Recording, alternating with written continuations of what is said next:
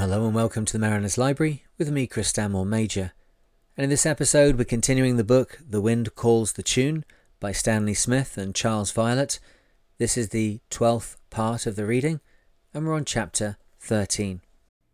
Now if you haven't already, please consider going over to patreon.com/themariner, and there for $5 a month you can not only support the podcast but also get access to exclusive Patreon-only book readings. Now on with the story. Chapter 13, Nova Scotia. The amethyst dome of the sky faded away behind the advancing golden waves of the rising sun, and all the beauty of our haven unfolded itself before our eyes. The dark pines, crowding to the edge of each shore, were reflected in a mirror of water. What had appeared in the night to be a solid mass of land turned out to be several islands, all low-lying. The part north of us we assumed must be attached to the mainland, for several wooden houses and buildings could be seen. We ate a leisurely breakfast of buttered biscuits and tea, then smoked contemplative pipes in the cockpit. The sky, now a cornflower blue, remained unclouded, and the warmth of the sun was comforting after the cool night. The air was absolutely still, and to prove it, we got an inch of candle which we lit and put overboard to float. The outgoing tide caught it and carried it out towards the open sea with its flame barely guttering. Presently we heard the putt-putt of a single-cylinder engine, and far away we could see a boat that seemed to be coming out of the land, and we realised that the harbour must extend somewhere north round a corner where the little motorboat appeared. The putt-putt came close to us, no hand liner this, but a pleasure excursion. Beside the man steering were two pretty girls, upon whom we cast an appreciative eye and gave a friendly wave. The greeting was returned, and we were subjected to a quizzical stare. When they were past, we heard the tinkle of girlish laughter. The sight of us must have been amusing. Well, we'd had a good laugh at ourselves a day or two earlier. Unknown to them, they had answered an important question for us. As they went past, we saw Lady Jane, Shelburne. Of course! Now we remembered from our visit to Nova Scotia the previous year that this was the third largest harbour in the world, and would naturally put a dent on any map. Though used by the Navy during the war, it was now only the refuge of a few fishing boats, diminishing sadly in number. Faint airs ruffled the placid water, so we cast off, and at once started to drift out to the open sea again, the wind being too light to overcome the ebbing tide. A short spell of hard work again with the spinnaker poles brought us back to the buoy. Several boats now passed us, coming from the open sea. All appeared well laden, so they must have had a good night's fishing. The wind gathered a little strength, and we cast off again from the buoy, tacking further up the harbour. Ahead of us we could see a squat stone beacon. This we thought must mark the turn to the north, and we tacked towards it, the wind blowing from the west. It so happened that we were right, for once round the beacon we saw the harbour stretching for miles ahead of us. It looked like a very broad river. The turn had brought the wind onto our beam, so that we were able to lay a course straight for the end of this lovely sheet of water, where we could just see a thicker cluster of houses which we guessed would be Shelburne. All the way down we passed a forest of pines on our left, growing so thickly that they looked like a green-topped stockade. To our right was a continuous thin straggle of houses, following a road leading to Shelburne. These wooden-framed houses, usually painted white, are built to the owner's particular wishes, and in many cases he does the job himself with the aid of friends, paid and unpaid. The result can be very pleasing, and in any case is much more interesting than our own lines and squares of council houses. While we sailed along, enjoying to the full this new world after so much empty wave-tossed water, a fishing patrol vessel came charging past us at full throttle, making a brave sight in a large bow wave. We were not quite prepared for the latter, for when it hit us the sudden roll and pitch knocked all the crockery off the galley table. No damage was done except the teapot, which broke its spout. The remainder, fortunately, were unbreakable. Shelburne quickly became clear, and we could see several wooden pile piers running out about 20 yards into the harbour, and with a little smart work at the sails, we came gently to rest alongside the nearest, only to be told not to lie there because we should go aground at low tide. So we hoisted up sail and took the Nova to another, indicated by our first conversational blue nose. He looked a hardy type, tall with a rather cadaverous face. He was dressed in the usual manner of Nova Scotia fishermen, floppy rubber thigh boots, tweed trousers and a flannel shirt of many colours. We asked him to come aboard and sample some of our morale booster. Carefully he climbed aboard and poked his head and shoulders into the cabin. Looking around with great interest, he swallowed a mugful of the booster without a change of expression, much to our amazement, and then he said, "Where do you chaps come from?" We answered, "London." He looked nonplussed for a moment, but recovered his composure instantly and said, "Oh, New London, Connecticut." Trying to look as though it were an everyday occurrence, we repeated, "London," and added, "England." Doubt gave way to understanding, and he automatically pushed forward the mug for some more booster, and then delivered his verdict. "Don't know about you chaps, but I wouldn't cross the harbour in this." When questioned about customs and regulations, he said, "Oh, don't bother about that tonight. Anyway, the customs man will have you gone home by now. No one will bother you here." After asking many questions on food, rig and weather, which we answered as best we could, he solemnly shook us by the hand and departed home to wife and supper. While we had been talking below, a few knots of people had gathered on the pier, silently staring down at us. We didn't mind this, except for the fact that there are certain duties one must carry out during the 24 hours, and now there was no privacy. Fortunately, it soon became completely dark, and the people moved away. We had another good long sleep that night and awoke to a day that looked as though it would equal the previous one. There was, however, a different odour mixed with the pine scent, a slight but unmistakable smell of fish. We just managed to finish our breakfast when someone jumped onto the dock with a thud that shook the boat from truck to keelson, and a cheerful face appeared down the hatchway.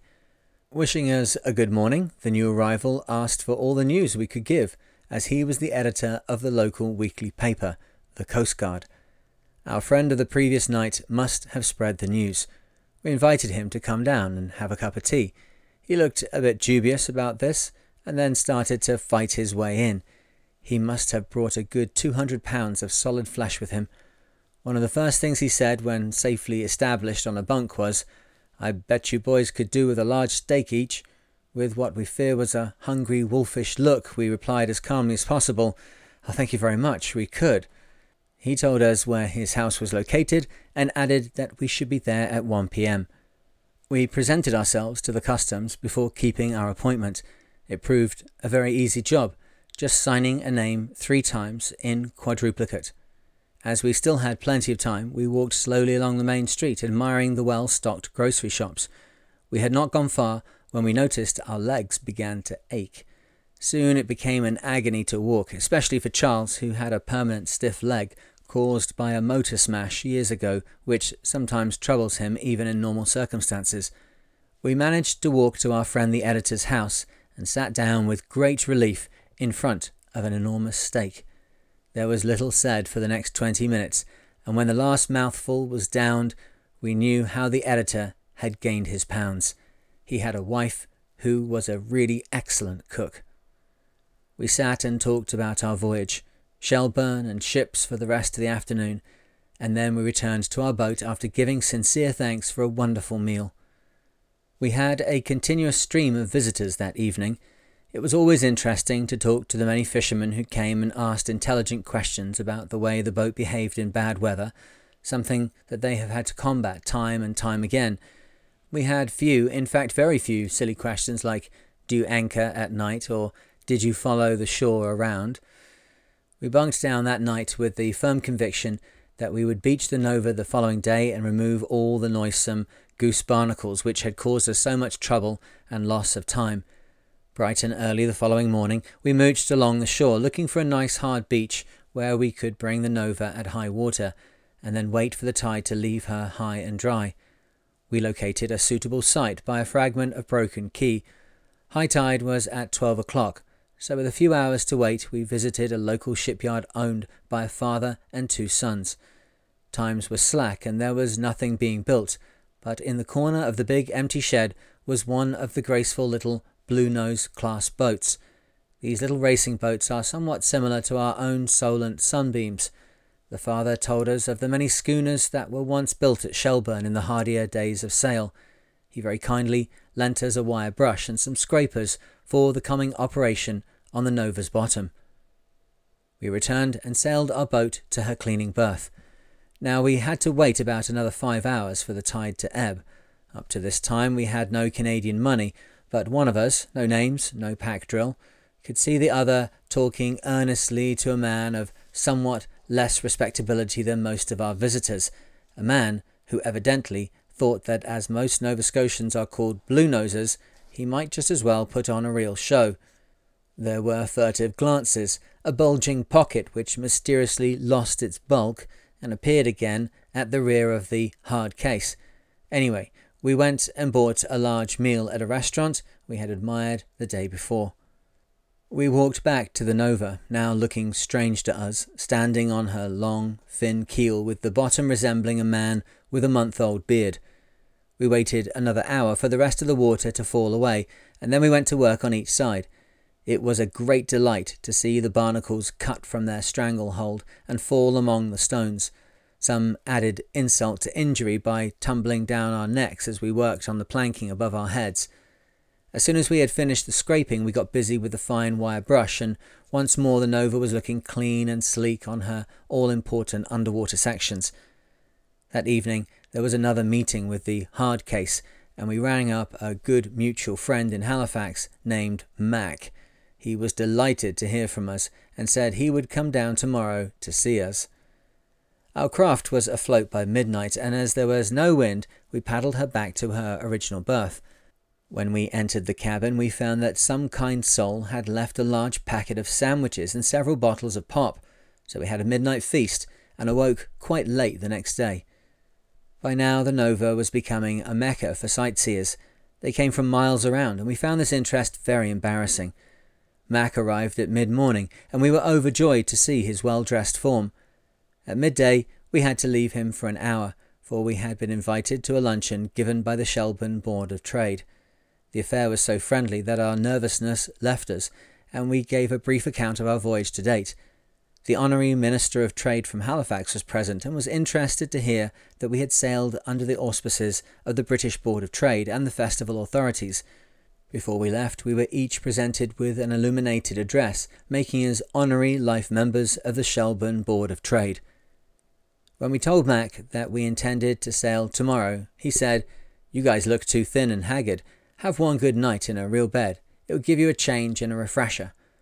We agreed reluctantly, for neither of us liked leaving the Nova, but we didn't want to disappoint old Mac. He walked with us down to the boat, and on board he opened his suitcase and brought out masses of cookies and cake. Mrs. Mac had prepared them for us and evidently stayed up the greater part of the night doing so. Such kindness made our "please, thank you very much" seemed most inadequate. There was a nice southwesterly wind blowing, so we took our friend for a trial spin in the harbour. We were glad to note that the removal of the barnacles had made a great difference to the Nova's speed. We even left astern a snappy little snipe that had the audacity to challenge us. We returned before the evening calm, and gathering up our toothbrushes, left the boat for a night ashore. We never locked up the Nova, for it seemed discourteous amongst so many kind and friendly people. Mac, who evidently knew where he was going, hailed a taxi and took us to a guest chalet hidden among the pine trees high on a hill. It was a lovely evening, and the peace of the forest acted like a tonic on us. We sat and smoked on the veranda, talking about old times and life in Canada, a country where hard work usually brought good dividends. We returned to Shelburne next morning, ready to tackle anything that came our way. It was good to see the boat again, and we immediately prepared to sail. The navigator went to wind the chronometer, but to his dismay, it was missing. This was awful, for we would never be able to afford another one. Going on deck and disconsolately looking around, we saw a man standing on the doorstep of a house opposite the wharf, beckoning us to come over. When we reached his side, he said, "Did you find something missing from your boat?" We quickly replied that we had, "And I know who done it," he said, and added, "I was looking through the window here and saw this guy reach in your hatchway and take something away, something small that he put in his pocket." We thanked him very much and went over to a Mountie who had just parked his car nearby. We told him about our loss and what we had just heard. He went over to the man who had given us the information about the theft, found out the culprit's name, and that he was last seen in a motorboat heading down the harbour. On hearing this news, we gave up hope, for, completely overlooking the astuteness of the Mounties, we naturally thought the thief would get clear away. In less than 2 hours, the chronometer was back in our hands, but full of seawater. The Mounties told us that they had found out where the man lived and dashed off by car to await his boat's arrival. Hiding behind a bush, they waited until the small boat was beached and then walked quickly towards it. However, they had some 30 yards to cover and they were spotted. So when they asked for the watch, they were informed by the owner of the boat that he most certainly hadn't got it. Search him and the boat if they liked. However, one officer had noticed him stoop down in the shallow water as they approached, so they examined the spot and saw our watch lying pathetically in a foot of water. When asked if charges were to be pressed, we said no, for it would have marred our otherwise friendly relations with the people of Shelburne, and besides, we had heard that the culprit was considered dim-witted and was not a citizen of the town. We opened the chronometer face and out poured some water. Wiping out the remaining drops with a handkerchief, we snapped the face to, and to our amazement, the watch started to tick as steadily as though it has always been used to bathing. Still, we knew that something would soon rust up, so we hurried over to a watch repairer we had seen in the main street, only to find his premises closed. This was maddening, but we went back to the boat, determined to sail anyway. However, on arrival at the wharf, we saw the harbour stretching away like a mirror, completely windless. Thwarted again. We went below and rested on the bunks, and in the evening our friend the editor came to visit us, and we told him of our trouble. He said that he would ring up the watch repairer, who was a friend of his. Away he went, and returned a few minutes later with the news that if we went up to the shop in 10 minutes' time, the repairer, Ashton Atkinson, would meet us and do the necessary cleaning. It was dark when we arrived outside the shop. We knocked at the door, and it was opened by a youngish man with a pleasant face who invited us in. In the neat little repair shop, we watched him take the chronometer to pieces and then place the parts in a machine containing 3 different solutions. A long swish in each, and the chronometer was reassembled, ticking beautifully. Ashton, who was a member of the local Board of Trade, said that the town would like to give us an official send-off the next evening, and although this meant wasting another day, we agreed.